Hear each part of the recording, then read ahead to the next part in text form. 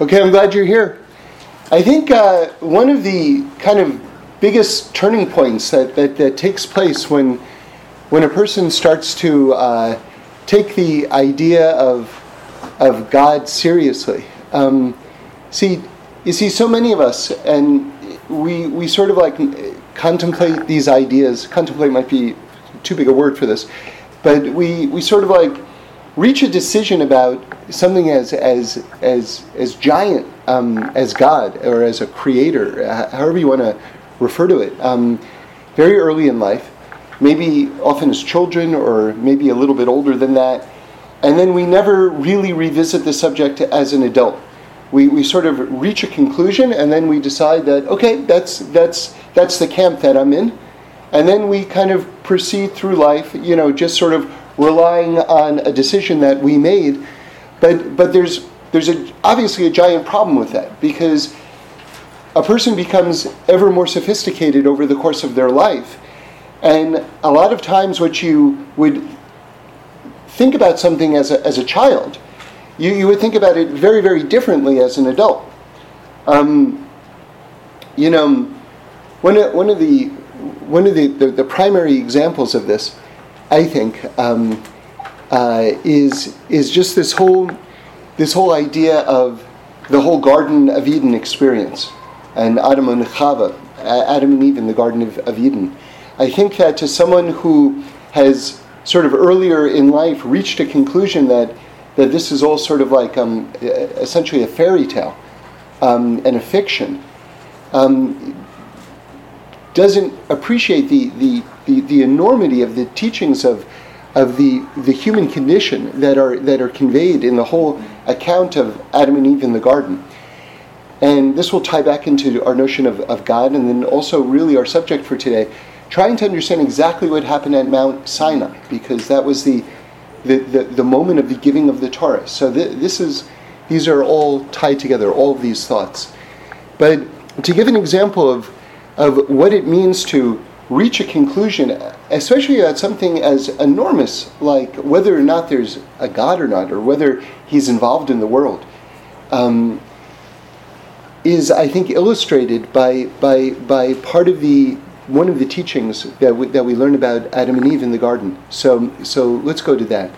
You see, everyone should have this same question. It's a very basic question, which is that if we prize knowledge so much, and we do, as a people, we're known as the people of the book. We love learning. We love knowledge. We love it. We love it to death. How could it be that we say that all of the exiles of the world came from eating from the tree of knowledge? Right? It doesn't make any sense. It doesn't make any sense. We prize knowledge. So now you're saying that but this knowledge somehow like undermined everything? So maybe we believe in ignorance. No, obviously not. So how could it be? What is this concept of the tree of knowledge? And why did it lead to our undoing? And what does this have to do with whether I, as an adult right now, am going to rethink what it means that there's a God in the world? So you see, if you were to poll like a number of people, and you were to ask them, what is the first command, the first heavenly dictate in the entire Torah? I think most people who have some sort of working knowledge of Torah would say the same thing. The overwhelming majority, I think, would say the same thing, which is that God told us not to eat from the tree of knowledge. But that's 100% incorrect. You see, the very first bit of heavenly guidance before that is God says, eat from all of the trees of the garden, but that one don't eat from.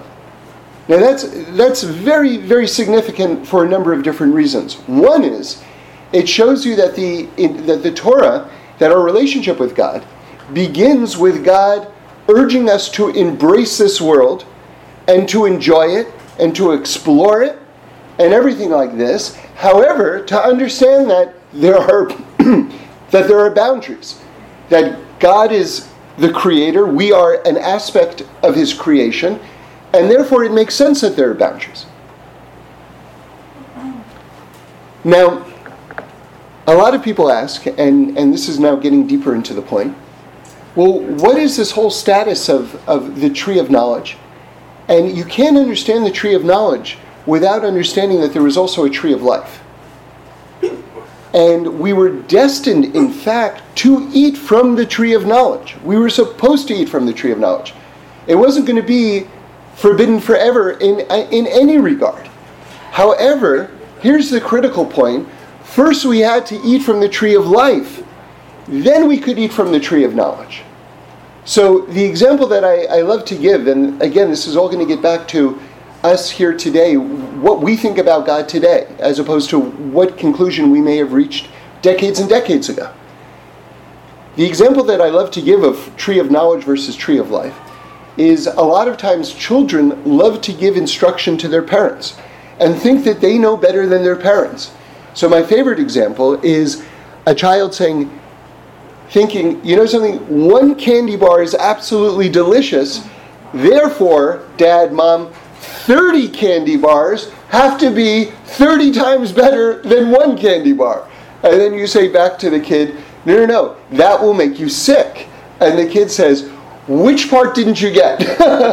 I'm speaking very, very clearly right now. One candy bar is delicious. 30 candy bars must be 30 times delicious. And you go, no, you can't do it. I'm telling you, don't do that. That is off limits for you. And then, meanwhile, the kid is railing against the injustice and the illogic, right? So what's the problem in that situation?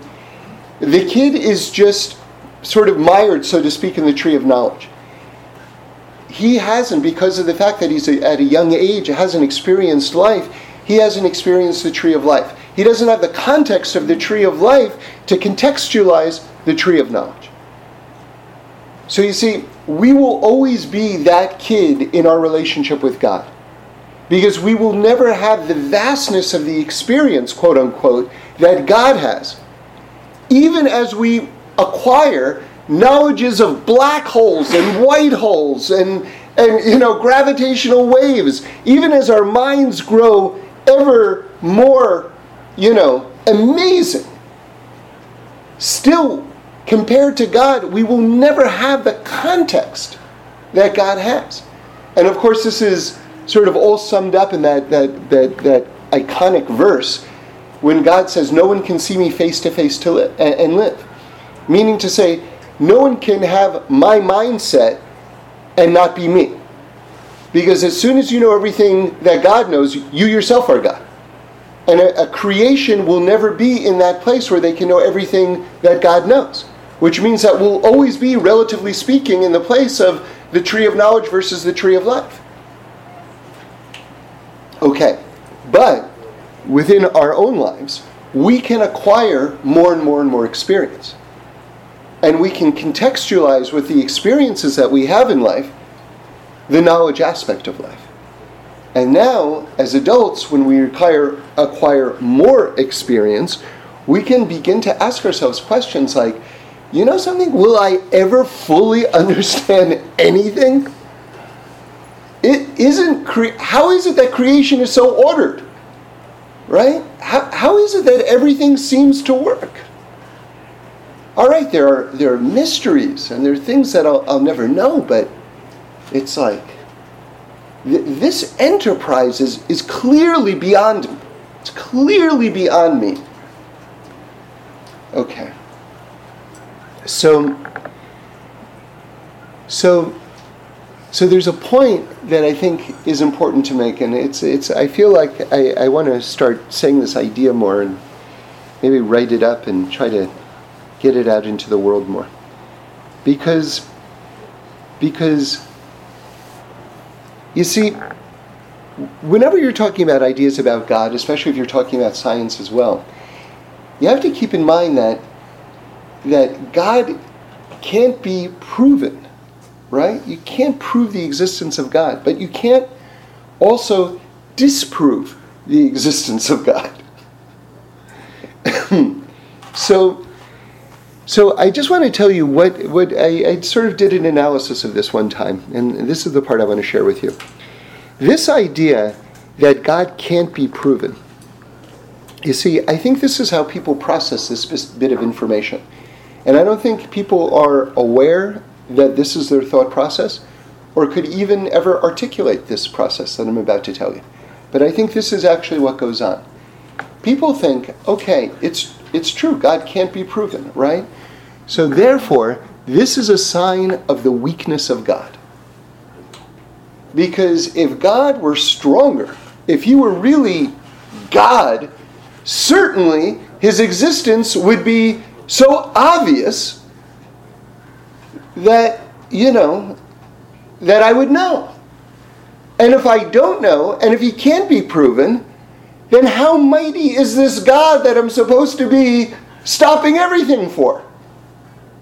Like, that's not a God that I want to worship, a God that isn't strong enough to make himself known. I think this is what people think. But what's the reality? That's all ultimately a fiction. That whole logical sequence is a fiction. What is the reality? The reality is that God is actually creating and recreating the entire world around us every single nanosecond. That God's mastery of the universe is so complete that he can exist and be directing all of creation right in front of our face and still remain anonymous. This is incredible.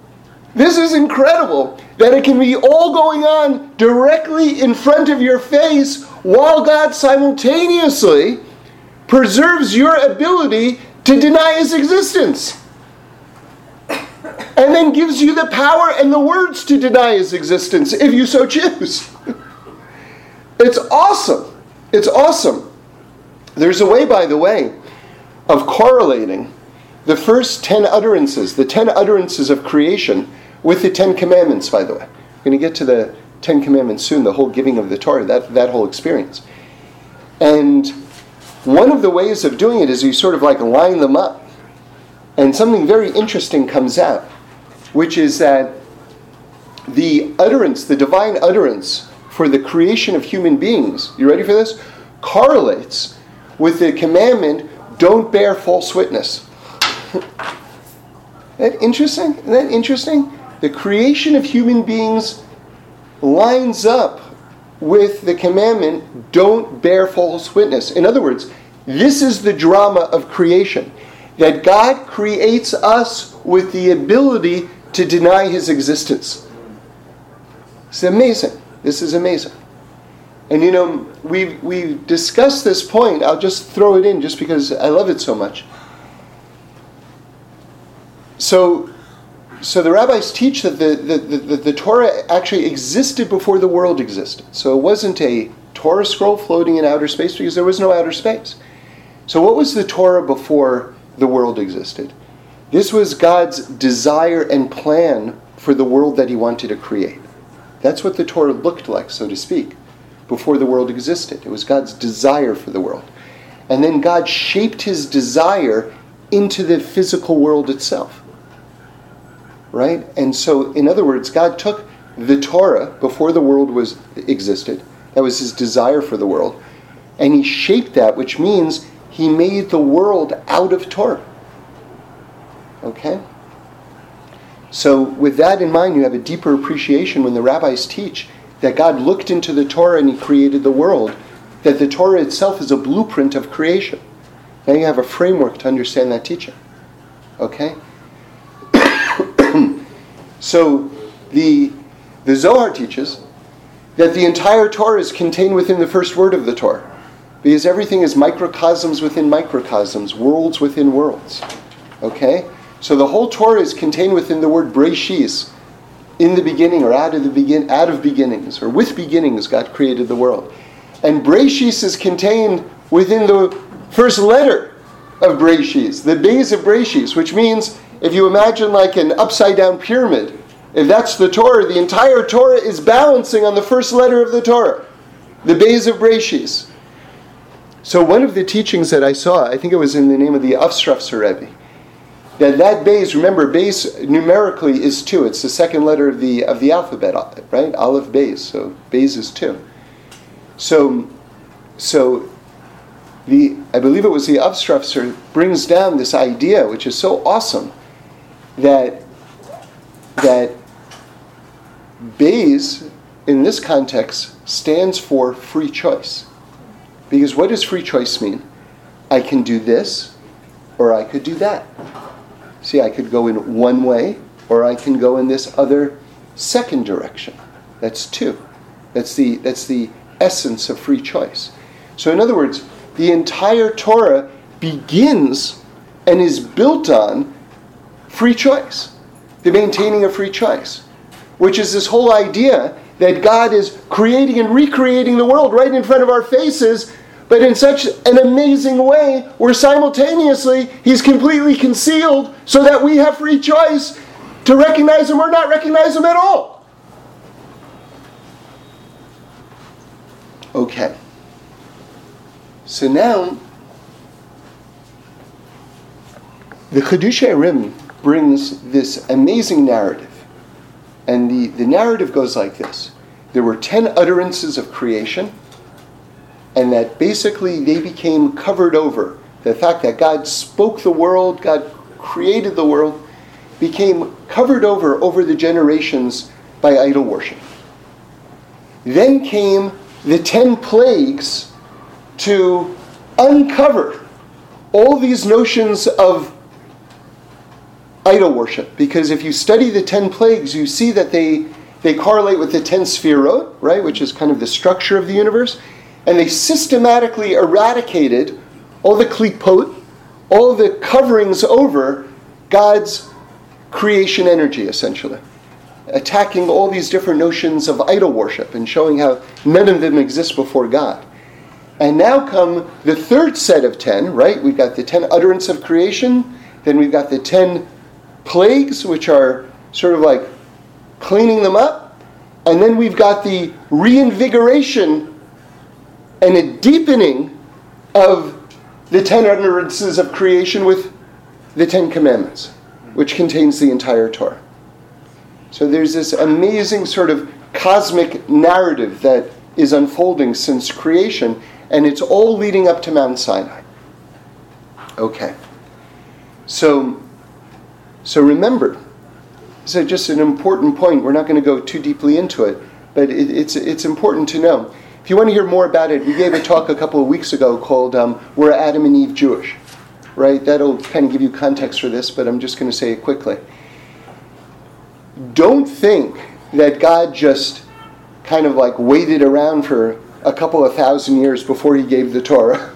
Because it's a little bit, for me anyway, personally, it's a little bit problematic. Why did it take so long for God to give the Torah? Right? But if you see the fact that the entire world is made out of Torah, and that the Torah has been an active force, if you understand world history, if you understand just the unfolding of events, right?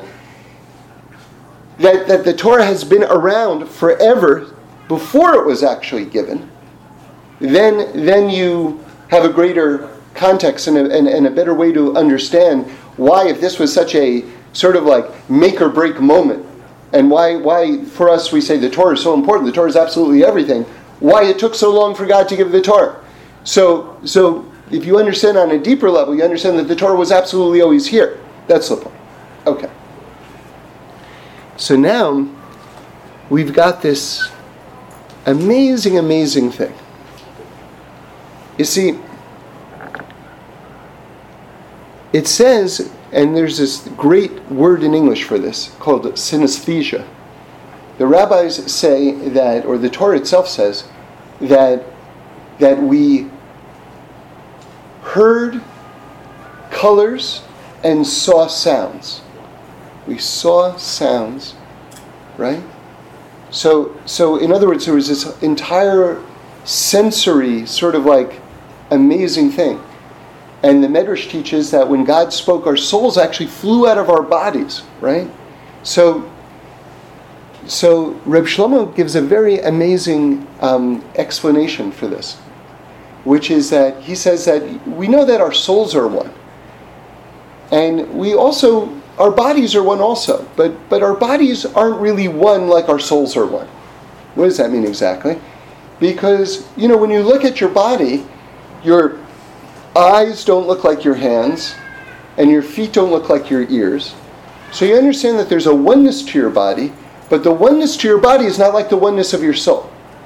So what happened at Mount Sinai, according to this way of understanding it, is that our bodies and our souls reach the same level of oneness, such that with our bodies we were able to hear with our eyes. An amazing idea, because our entire bodies became one in this amazing way. Okay. But I want to get into another point that Reb Shlomo makes that's I think phenomenally deep, and it's sort of building on the ideas that we've been talking about up until now, which is the very first word that God says at Mount Sinai. You would think, okay, we talk about worlds within worlds, right? And how everything is like that, and how everything goes back to the base of the first word of Bereshis and everything like this. So it should be equally true, and it is, by the way, equally true, with the first utterance of the giving of the Torah, right? Because that's another epic beginning. So what was that first word? What was that first word? And it's sort of a bit mysterious, actually. The first word, we know what the first word was, but why that word, okay? So the first word was Anochi. So Anochi means I. So, basically, the whole world is waiting for thousands of years for God to address all of creation. And God begins with this word, I. Why? Why? Right? So Reb Shlomo gives a very, very, very deep answer to this. He says that really, if a person is all alone, if you're all alone, you don't need a name. You see, you only need a name to distinguish you from other people. So when you're among people, you need a name so that I know, I can call to you and that you'll answer, right? But in a situation where a person is completely isolated and they're the only ones that exist, there's no need for a name. Does everyone hear that? So God addresses himself as I, because what happened at Mount Sinai was God stripped away the illusion of the entire material world. And God showed to everyone there in this massive moment of mass prophecy. Mass prophecy. By the way, what other religion would have the chutzpah, and the Jewish people are the only ones who have the chutzpah to state the following historical fact, that there were 2.5 million people at Mount Sinai who all experienced the same prophecy. If you think about what would be the most easily disprovable historical point in the world, it would be that. You talk about overplaying your hand. That would be the definition of overplaying your hand. Especially when you think of how other world religions have started, and they have one eerie consistency to them, which is that there was one person who received the word and says to everyone else, trust me.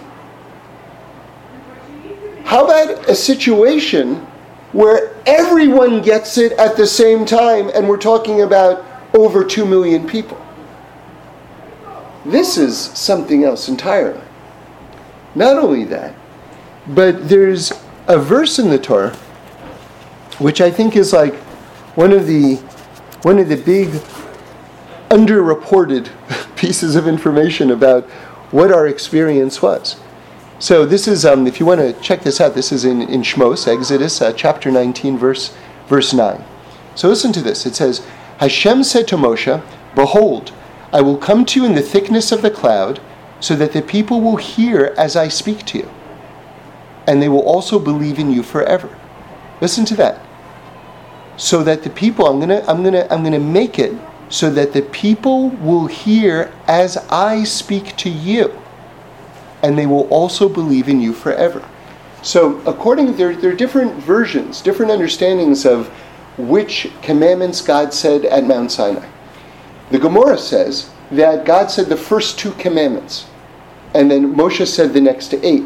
By the way, do you know how they learned that out? A very interesting way, through Gematria. Because the word Torah is Gematria 611. Since we know that there's 613 commandments, that must mean that God said the first 2 commandments, and Moshe then said the next 611. So they actually figure that out from the Gematria of the word Torah. And I'll tell you something, I haven't thought about this in a long time. When my son was little, he was maybe, I don't know, he was really little. He was maybe 4, I don't know, something like that. So he was jumping, and I put this poster, I had this sort of like vintage poster of like an old airline, right? Swiss Air, right? Anyway, and my son was jumping up and down on his bed, and when he'd jump up, he'd hit the poster, and then he'd kiss his hand.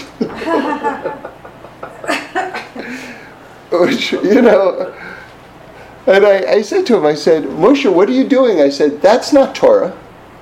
And he said, yes, it is. Mm-hmm. And then he pointed to the number, which was on the airplane, which was 161. But I looked at it again, and it's like, but you could rearrange that. That would be 611, which is the Gematria of Torah. Wow. So, anyway, what can I tell you? It happened. That story happened. So anyway, but back to this idea. One of the reasons why we believe is not just that there were 2.5 million people who all experienced this mass prophecy at the same time. Not just that, but because God said the first 2 commandments, and then God said to Moshe, here's the next commandment, and then Moshe said it to us. But now listen, we heard what God told to Moshe. That's what this verse says. Listen again. Behold, I will come to you in the thickness of the cloud, so that the people will hear as I speak to you, and they will also believe in you forever. What we heard was God tell Moshe the commandment, and then we heard Moshe say to us the exact thing that God had told to him. So we understood that Moshe was 100% a reliable emissary of the Word of God, because we all experienced that conversation that God himself had with Moshe. We were part of that conversation. Granted, as listeners, but we were able to authenticate that what Moshe said was 100% accurate. So this was part of the Mount Sinai experience. Anyway, let's get back to this, to what Reb Shlomo was saying. So the first thing that Hashem says is this word Anochi, which is just this statement, I, which stripped away. And remember, it says when God spoke, our souls flew out of our bodies.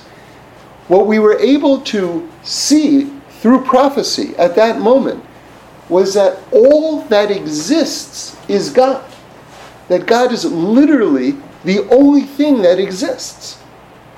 Now I'll tell you one of my favorite teachings of all time. This is, the Medrash says, and I'll give you the explanation from the Lubavitcher Rebbe. The Medrash says that when God spoke at Mount Sinai, there was no echo. Now what does that mean? That's, again, one of these cryptic teachings, and you have to sort of decode it. What does it mean? So the Lubavitcher Rebbe explains that what is the physics of an echo? An echo is you say something, like, say, yodeling, right? You yodel, and then it bounces off, the sound waves bounce off a mountain, and then the sound waves repeat, and you hear it again. You understand? Okay. Now, why was there no echo at Mount Sinai? Because there's nothing other than God, which means that there was nothing for the sound waves to bounce off of, because the only thing that exists is God. There is no other. Do you see? This is very mind expanding if you contemplate this.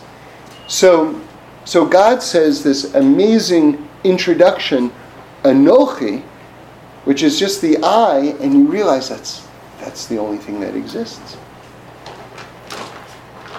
Now, the next word, Anochi, now I want you to picture this as we say this 3-word phrase, because normally speaking, this whole phrase goes together, okay? Which is Anochi Hashem Elokecha, okay? Which means I am God, you're God, okay? But what I want you to picture is sort of like the word Anochi on top, and then underneath that, Hashem, and then underneath that, Elokecha.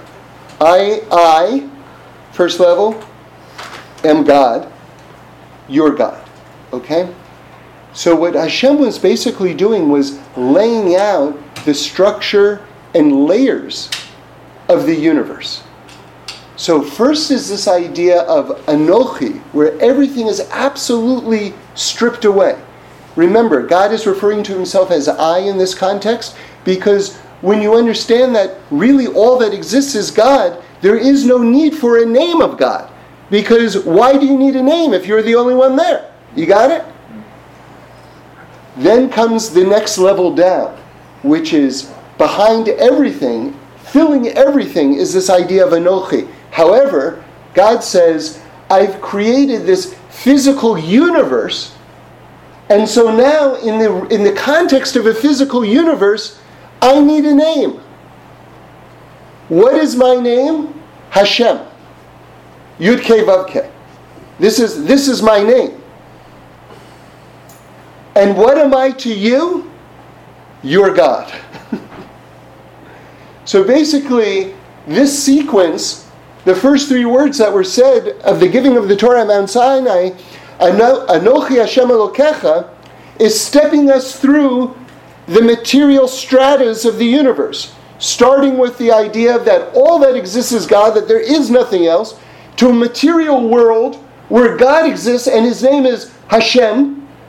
To you, every single one of us till this day, that's your God. Intimate. Totally. It's like it's you and him.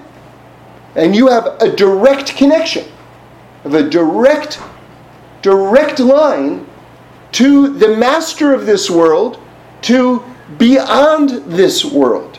Literally. This highway, this amazing pipeline, right? Amazing. And what is it through? How do you climb that? What is the vehicle that you drive, the road and the car, with the spaceship, whatever it is? What is it? That's the Torah. That's the Torah. Right? Because God is giving you the keys to deal with human society in this world and beyond simultaneously. Because we know the mitzvot are affecting this world and the next world simultaneously. Right? And that's why, by the way, there's so many mitzvahs. See, like, people just don't understand. Like, they think the rabbis are control freaks, or that God's a control freak, right? How could it be that there's so many mitzvahs? It's governing so many different aspects of my behavior. Like, give me a break. What are you doing to me? But think about it. If these are the keys to absolutely all of reality, there has to be a way to elevate absolutely every single encounter, whether it's the most mundane or the most holy or the most business, whatever it is. There has to be a way. So there have to be a lot of mitzvahs. Not because there's someone who's trying to make a robot out of you. That's not the point. The point is that this is a comprehensive vision of reality. So therefore it has to be comprehensive. It's just logic. Okay. So now let's kind of go deeper. Okay? Which is, so what about me and you? How do I, now that I see that I'm part of this amazing, like, infinite structure, right? That I'm simultaneously, part of it in this Anochi level where all that exists is God and I sort of disappear within God, right? As part of the great oneness. But that simultaneously I'm in this material world where there's this realm of names where I also have a name. So on the one level I have a name, and on the other level I'm absolutely nothing. But the best kind of nothing, because I'm absorbed within the infinity of God. So I'm simultaneously existing on these levels. All right? Now again, I want to bring you an amazing teaching from the Magalia Mukos, right? Now he was the chief rabbi of Krakow around 1600, when that was the number one rabbinic post in the world. And the Magalia Mukos, the name itself, like if you contemplate it, should make you tremble. The Magalia Mukos, that means the revealer of the depths. Wow. Right? And he was one of the greatest Kabbalists, one of the greatest rabbis in Jewish history. So listen to what the Magalia Mukos say. I'm gonna build a little bit of a framework for it, but I'm going to tell you what he says in a moment. So remember, there's two aspects to Torah. Torah is one grand structure, but there are two aspects to it. There's the written law and what we call the oral law. Or put another way, we've got what some people would call the Bible, or the Torah, the 5 books, right? That's Torah Shebektzab, the written aspect. But then we also have the Talmud, which is God's explanation of what the written law means. And that's what we call the oral law, right? And we're always adding to the oral law. Every time you give an explanation, that's you interfacing with the Torah and bringing out more light and more explanation and more meaning from the Torah. Okay, so the two of them work together. The written law and the oral law, and they overlap. Now, imagine a tree. So this is the imagery of the Chidushei Arim. A tree has the main trunk. He says the main trunk of the tree, that's the written law. Then you've got all these branches and fruit. That's the oral law, because that's where you've got disagreements, because in the Talmud is filled with arguments, right? Right? No, it means this. No, it means that. By the way, I heard something just very fundamental, which is that if something is true, it's not afraid of questions. And the whole Talmud, which, by the way, if you want to know how big the Talmud is, if you learn 1 page a day, it takes you 7 years to get through it. So the Talmud is massive. What is the Talmud? It took 500 years to edit. 500 years to edit. I don't know if there's a book like that in the entire world. That's the Talmud, okay? The Talmud is attacks. A series of attacks on the Torah. It's questions and questions and questions and questions and questions and questions and questions. Just all questions. So the fact that that is part of the Torah itself, questions and attacks on the Torah, shows you that we're not afraid of being questioned. And you just have to understand at some point, we just have to say we don't know. That's a perfectly fine answer. And certainly every field has, I don't know. But we're not afraid of questions. Okay. So you have this amazing overlap between the written law and the oral law. Now, when you talk about the branches going off the tree, that's the oral law. Now, what is the classic debate among schools of thought within the Talmud? That's Shammai and Hillel. Right? Shammai sees it one way, Hillel sees it another way. Okay, now we're ready for the Torah of the Magalia Mukos. He says the word Moshe, who gave us the written law, Moshe, is spelled Mem Shin He, which stands for Machloches Shammai Hillel, which means the argumentation between Shammai and Hillel. And what's so amazing about that is that you see the simultaneity of the written law, which is Moshe, and the oral law, Machloches. All the argumentations between Shammai and Hillel are happening within the same word simultaneously. And that's going on to this day, and that's us also. We're Shammai and Hillel in this construct. And we're the branches of this enormous tree that keeps on growing, and this fruit that just keeps on just filling baskets, and it's ongoing, it's dynamic, and it doesn't end because the Torah itself, as the mind, so to speak, of God is also infinite, so it never stops producing. Okay, this is why you can revisit the Torah endlessly throughout your life and always find something new every time that you open it up. Always. You know, I once had the experience of looking through some recent collection of PhD theses on Shakespeare. And I'll tell you something, if you ever want to get depressed, do that. Because the hyper-specificity of what it takes to be able to advance an original thought on William Shakespeare today it's gotten I remember just what my impression was at the time when I was going through the topics. It's gotten to the point of the absurd. It's gotten to the point of the absurd. Because as great as Shakespeare was, and remember, God made Shakespeare, as great as Shakespeare was, Shakespeare is not the Torah. Shakespeare is not infinite. At a certain point, it's sort of like, all right, who's next? Melville. Let's get Moby Dick off the shelf. Let's kind of move on, guys.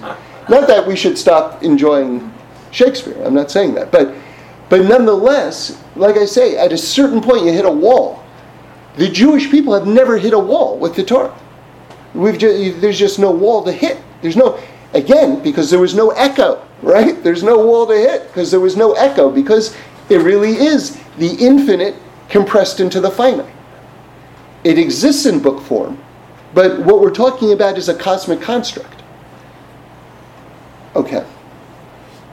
So that's that. But now we have to kind of revisit this idea. Remember, we've got this chain. We've got Anochi, Hashem Elokecha. I on top, Hashem, the name of God, that's already getting into the more physical universe. You're God. That's you, right? And that's your connection through this world to beyond this world. Okay. So what's the second commandment? That's great. That's the first commandment. But now what's the second commandment? Because you need the second commandment in order to be able to stay on the right side of the first commandment. What's the second commandment? So I'm going to tell you. Lo ta'aseh lecha pesel, which means don't make yourself a carved image or an idol. Okay? And in fact, I read one time that the most repeated commandment in the entire Torah is against idol worship. Like, don't do idol worship. It's repeated again and again and again and again and again and again and again. Okay. But there's something much, much deeper in the words of the Torah here. Lo ta'aseh lecha pesel. Don't make for yourself an idol.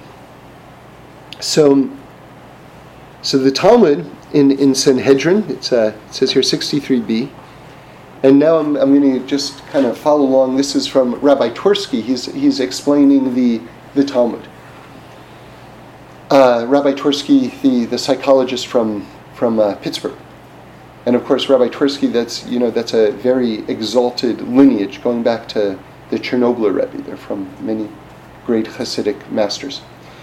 So Rabbi Twersky brings the Talmud, and the Talmud says that, something, even though you see in Tanakh, and you see episodes where Jews fell into idol worship and everything like this, and there are all sorts of accounts of this, the Talmud says, you know what? The Jews never really worshipped idols. They never really, really did it. And so they say, well, we've got a lot of accounts of them doing it. So what are you talking about when you say they never really worshipped idols? He said, because really they had something else in mind. Not that these things had any power. So Rabbi Twersky explains the following. Very, very interesting. And this is very deep. This is like a kind of like a moment where a person has to sit and think about their own lives, It says that basically there are certain things that a person wants to do. And we're born with these urges. It's natural. It's normal. And these things we're told don't do. Right? Now, by the way, the way I understand this, I've never seen anyone actually give this thought over, so I'll just say it in my name. which is that we say, if you actually look, that we say that each person has 613 different body parts, okay? And that those correlate with the 613 commandments. So every single person is sort of, so to speak, a mini Torah, right? And there's a lot to that, by the way, but let's kind of make another point. Which means, it occurs to me, that if you're a mini Torah, that means that you have every thou shalt and every thou shalt not within you. And some people get the various things in different strengths. Some people are better at certain things, and they're more vulnerable to other things. Right? So I think that sort of explains why every single person has these urges, because we have the entirety of the Torah, including all the thou shalt nots within us. So anyway, that's more of a kind of a mystical take on human urges, things like that, you know? Anyway. So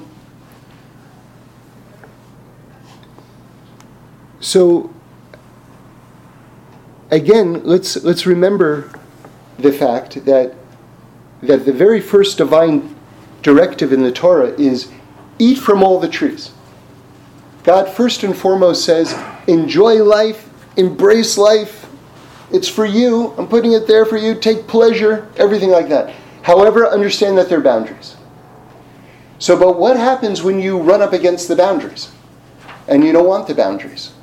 And you want to indulge in the boundaries, beyond the boundaries, and you don't want to feel bad about doing it. Because you're going to feel bad about doing it. I know. Invent your own religion. Invent an idol who will tell you that this is 100% okay to do. But now we're getting into the depths of idol worship. Because this idol that you made with your own hands, do you really believe that this thing made the world? No. You have made it so that you could instruct the idol. Do you understand? The power is, it's not that you should be subservient to the idol. The idol was created by you in order to allow you to do whatever it is you want to do. So essentially, you've created a dynamic where you have made yourself into the idol. This is what the Talmud is saying. In order to permit whatever behavior. Now, with this in mind, this is mind-blowing. Let's go back to the words of the Torah. You see how deep the Torah is. The word lecha is a reflexive verb. It means to you. Okay? So now listen carefully. It says, lo ta'aseh, don't make, lecha, yourself, into a pestle. That's what it says. Not don't make a pestle. Don't turn yourself into an idol. This is because really, grammatically speaking, it should be lo ta'aseh pesel lecha. Don't make an idol for yourself. But it doesn't say that. It says don't make yourself into an idol. Don't make yourself the final authority. Because that's actually madness. It's actually madness. You contemplate the infinity of the universe and you think that you're the ultimate authority. There's something wrong going on. Honestly, you know? And it's okay not to know. You can say, okay, well, I'm making myself into the final authority because the alternative is to live in a state of simply not knowing. But you know what? That is probably the preferred state. I would rather deal with someone who says, I don't know when they don't know, than to try to give answers when they don't know what they're talking about. I mean, we don't even know what happens after we die. Right? So, I mean, there's so many fundamental questions about life that we don't even know about. How can we credibly make ourselves a reliable authority on the enormity of life in our own souls? I don't understand the impulse. I don't understand the impulse. And again, these are questions that a person only asks themselves and considers as an adult. When they've had a chance to live a certain amount of life, thinking and contemplating and interacting, after they've had a chance, so to speak, to eat from the tree of life, then they can start to ask themselves these questions again and say, well, does it make sense that I should make myself the final authority? I don't know. Maybe not. Is there more to this? Maybe so. Do I have to know in order to proceed in a certain direction?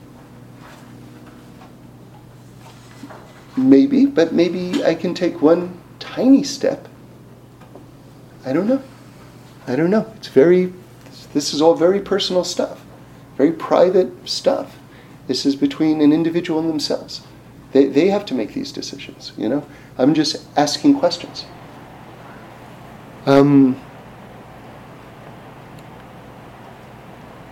So this is our, so to speak, our protection. If we want to be able to ensure this pipeline, right, is to not allow ourselves to be the greatest stumbling block in terms of our moving forward, right? And I'll just say one more thing on this, just because it had such a big role in terms of my own personal spiritual development, which was something that I learned from Rabbi Nachman about this idea. So I'll just review it and then we'll wrap it up. So the idea is like this. A lot of people ask, and it's a good question, I wondered it myself, which is that if the first commandment is God saying, essentially, I exist, what do you need the second commandment for that says don't worship any idols? Because if God exists, then God is already the only power, which means you don't need to be told not to worship any idols. Okay? So Rabbi Nachman offers a very, and again, this was very influential on me, offers a very amazing insight about human psychology. And he says that, believe it or not, it's possible for someone to believe in God, to actually say, you know what, and you can call him whatever you call him, everyone might have a different name for it, but yes, I do believe in God, but I also believe that my business partner has power, and I believe that my kids have power, my wife has power, my boyfriend or my girlfriend, and I believe that the landlord has power, and I believe that the government has power. And so, in other words, it's possible, and pretty commonplace, by the way, for a person to acknowledge that there is a creator out there, while at the same time ascribing power to a variety of other forces in their life. So, to this person, who's, I think, maybe the majority of people, by the way, to this person, the Torah says, get rid of that notion. Okay, great that you believe that there's a creator. Great, that's great. However, now, systematically remove the notion that any other thing in the world has power. And that's a whole nother spiritual exercise. And the way that I would suggest that you proceed in this direction, if you're interested in pursuing this in a real way, is ask yourself, what interactions give me fear? Because if you're afraid of another person, then at that moment, you're probably you're not being mindful that there really is no power other than God. So ask yourself, or be mindful, who instills fear in me? And then you'll have a way to proceed further. Well, why do I feel threatened in that way by them? Why? What power am I attributing to them that I think that they have? Right? And then step by step, you can start to remove this, little wisps of idol worship. I mean, I think that's probably too strong a term to use, but just for the sake of conversation.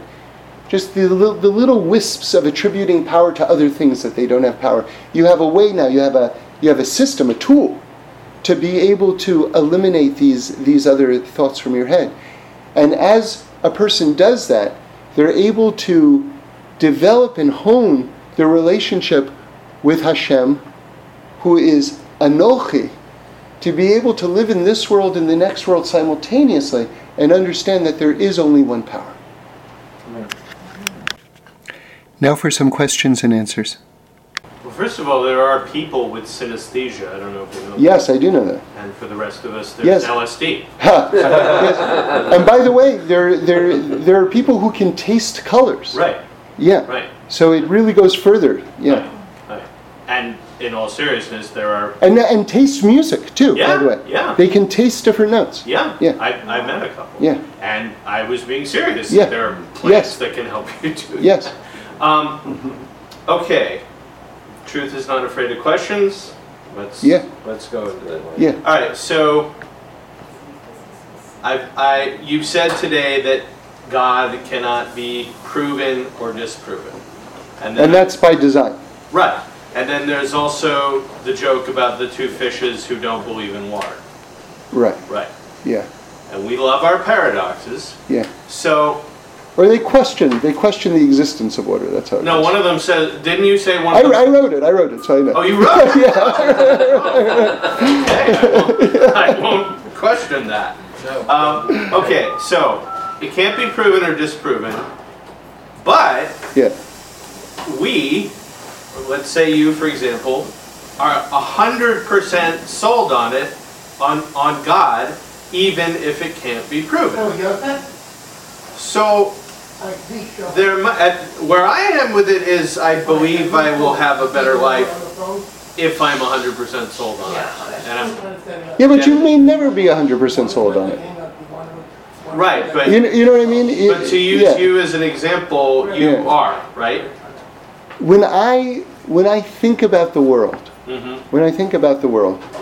if I ever have a moment of doubt or something like that, I ask myself the question, where did this world come from? Right. You know, we talk about things like just how all these different particles or whatever it is came together and everything like that. Right. Why did they stop at this moment?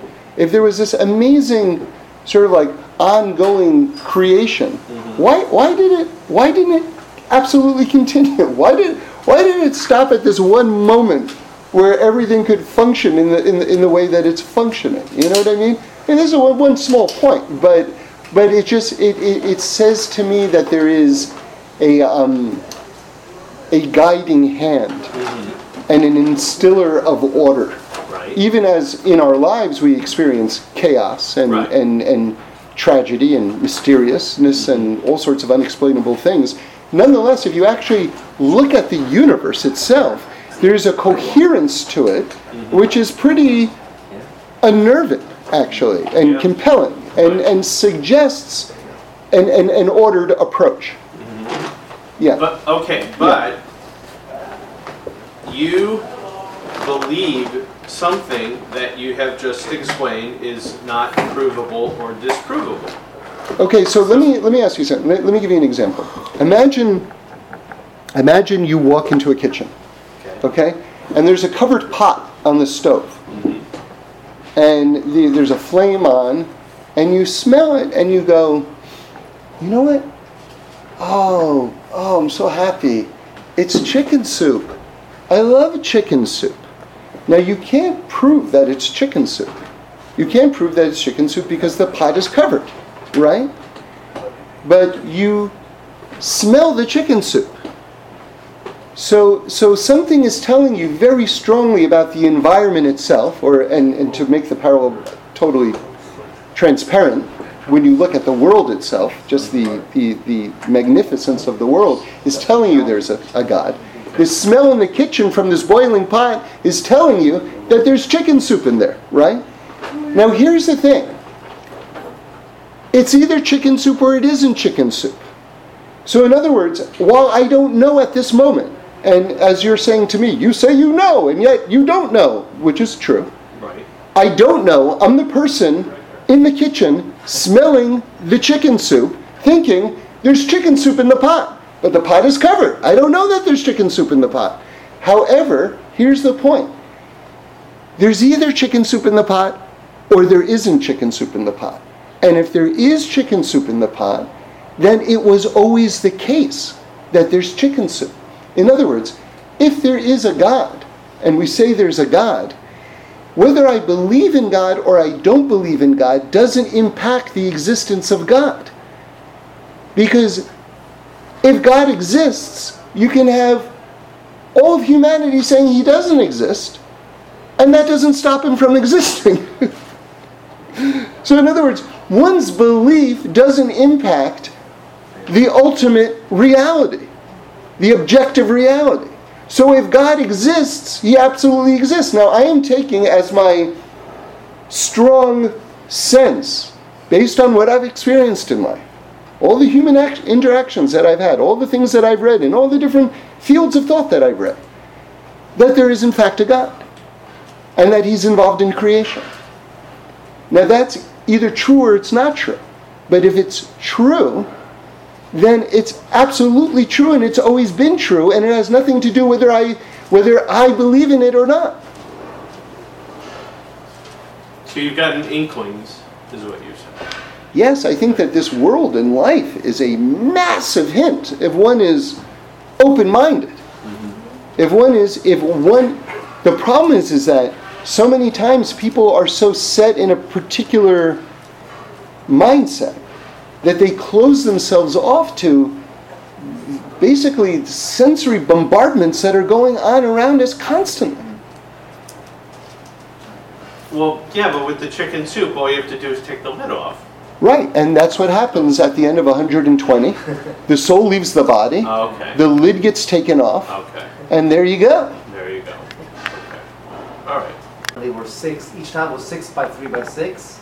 You put them together, they were like a box. They were 6 by 6 by 6. Yes. And I thought that was fascinating because all vowels. What? All vowels. All vowels. Wow. And just 666 in the world oh, that's a you're very right. negative thing. Yeah. You know, Iron Maiden has something about 666 and it's like wow. So I was at the supermarket and I got my receipt, whatever, and it said something 666, and I was like, wow, I got really excited. It's woohoo! And this woman next to me started freaking out. She's like, 666. I'm like, no, you understand, it's a good thing. And she's like, just looking at it, I can't explain everything. You know, by the way, the stock market fell either last week or on Friday, 666. No way. Yeah. Wow, that's when I purchased. I moved stocks. I was crazy on that day. I'll just make one more quick point, which is that an interesting parallel at Mount Sinai to our birth process as well. So we're the Beis HaLevi brings us that actually the whole written Torah and oral Torah were on the first tablets, and the second tablets didn't have the miracles of the first tablets. It's almost like the second Beis HaMikdash and the first Beis HaMikdash, the two holy temples. But anyway, when Moshe smashed those tablets, one of the things that happened was that we were then going to have to really labor to dig out the meanings of the Torah in a way that we wouldn't have if we had not worshipped the golden calf, which is the reason why those first tablets were smashed to begin with. So the whole destiny of the world would have sort of proceeded toward its completion substantially earlier. And part of that is reflected in the idea that the written law and the Torah oral law kind of came down in the same tablets in the first set. Okay? So Moshe smashes, so first we get the complete Torah, Moshe smashes it, and now we have to labor to get it back. Now listen to this. It says in the Gemara in Masechet Nida that when every child is in their mother's womb, they learn the entire Torah, and then they're born, and then an angel touches them on the lips, and they forget the whole Torah. And the rest of our lifetime, we're laboring to actually, not to learn the Torah, but to remember the Torah. Do you see how that's an exact parallel? Yeah. It's an exact parallel between the fact that it all came down initially, but then it was smashed, or the angel, so to speak, touched our lip, and then we have to go through this process of remembering that which was already given. Does that also reflect the also the Sfirot goes through 3 different phases where you have the Sfirot, they exist in form but they're not, there's something kind of wrong, they split apart, and the 3rd stage they reintegrate at the higher level, and that kind of repeats. Yeah, so this is Hegel, right? Which is thesis, antithesis, and then synthesis. So really, when he put that out there, he was really tapping into a lot of the divine mechanics of the world. Wow. Yeah.